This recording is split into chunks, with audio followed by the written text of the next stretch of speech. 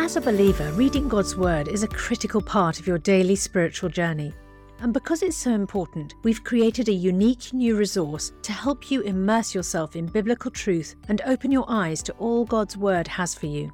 It's a free PDF download called The Word 1-to-1 that takes you on a guided journey through John chapter 1. With biblical text and short commentary, each page provides insights that will strengthen your faith in an easy-to-read guided format. There's truly no other resource like this. Download your free PDF copy today at premierinsight.org/resources. That's premierinsight.org/resources.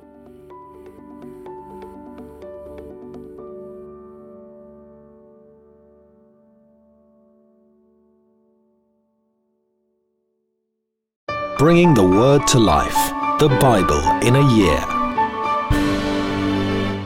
Nehemiah chapter 10. Those who sealed it were Nehemiah the governor, the son of Hakaliah, the Levites, the priests, and their associates, the leaders of the people, the rest of the people, priests, Levites, gatekeepers, musicians, temple servants, and all who separated themselves from the neighbouring peoples for the sake of the law of God, together with their wives and all their sons and daughters who were able to understand. All these now join their fellow Israelites, the nobles, and bind themselves with a curse and an oath to follow the law of God given through Moses, the servant of God, and to obey carefully all the commands, regulations, and decrees of the Lord our Lord. We promise not to give our daughters in marriage to the peoples around us or take their daughters for our sons. When the neighbouring peoples bring merchandise or grain to sell on the Sabbath, we will not buy from them on the Sabbath or on any holy day. Every 7th year we will forgo working the land and will cancel all debts. We assume the responsibility for carrying out the commands to give 1/3 of the shekel each year for the service of the house of our God, for the bread set out on the table, for the regular grain offerings and burnt offerings, for the offerings on the Sabbaths, at the new moon feasts and at the appointed festivals, for the holy offerings, for sin offerings to make atonement for Israel, and for all the duties of the house of our God. We, the priests, the Levites, and the people, have cast lots to determine when each of our families is to bring the house of our God at set times each year a contribution of wood to burn on the altar of the Lord our God, as it is written in the law. We also assume responsibility for bringing to the house of the Lord each year the first fruits of our crops and every fruit tree. It is also written in the law, we will bring the firstborn of our sons and our cattle, of our herds and of our flocks to the house of the God, to the priests ministering there. Moreover, we will bring to the storerooms of the house of our God, to the priests, to the first fruit of our ground meal, our grain offerings, of the fruit of all our trees, and of our new wine and olive oil. And we will bring a tithe of our crops to the Levites, for it is the Levites who collect the tithes in all the towns where we work. A priest descended from Aaron is to accompany the Levites when they receive the tithes, and the Levites are to bring 1/10 of the tithes up to the house of God, to the storerooms of the treasury.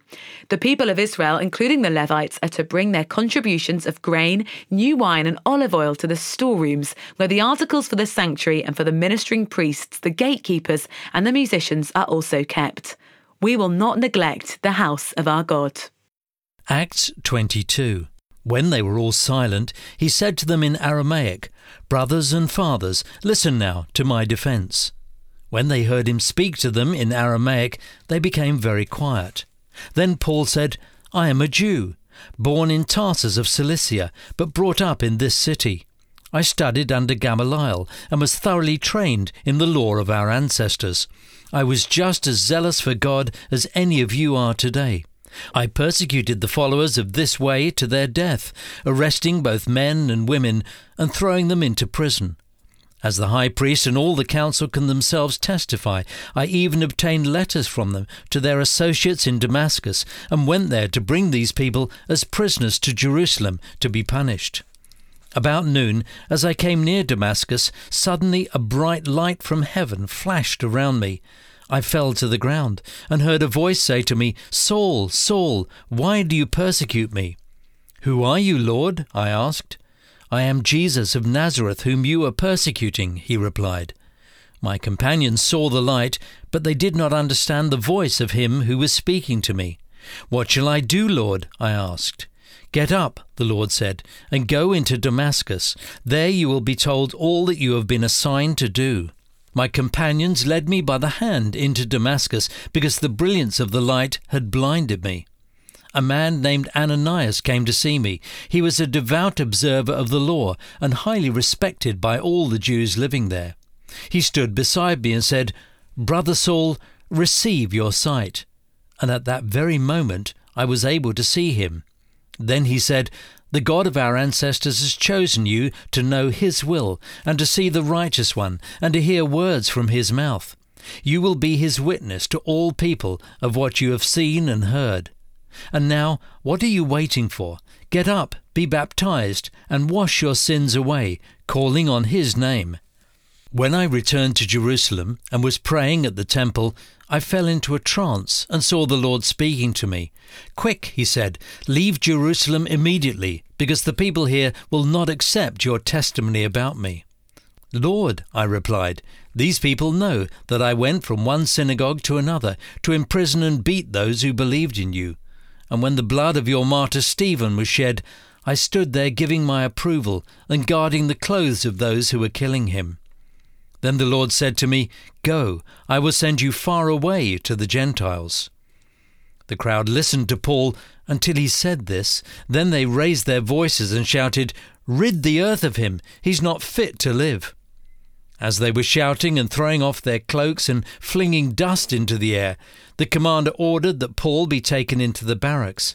He directed that he be flogged and interrogated in order to find out why the people were shouting at him like this. As they stretched him out to flog him, Paul said to the centurion standing there, "Is it legal for you to flog a Roman citizen who hasn't even been found guilty?" When the centurion heard this, he went to the commander and reported it. "What are you going to do?" he asked. "This man is a Roman citizen." The commander went to Paul and asked, "Tell me, are you a Roman citizen?" "Yes, I am," he answered. Then the commander said, "I had to pay a lot of money for my citizenship." "But I was born a citizen," Paul replied. Those who were about to interrogate him withdrew immediately. The commander himself was alarmed when he realized that he had put Paul, a Roman citizen, in chains. The commander wanted to find out exactly why Paul was being accused by the Jews. So the next day he released him and ordered the chief priests and all the members of the Sanhedrin to assemble. Then he brought Paul and set him before them. For more resources to help you bring the word to life, go to premier.org.uk/Bible. This reading has been taken from the NIV Bible Biblica and is published by Hodder & Stoughton.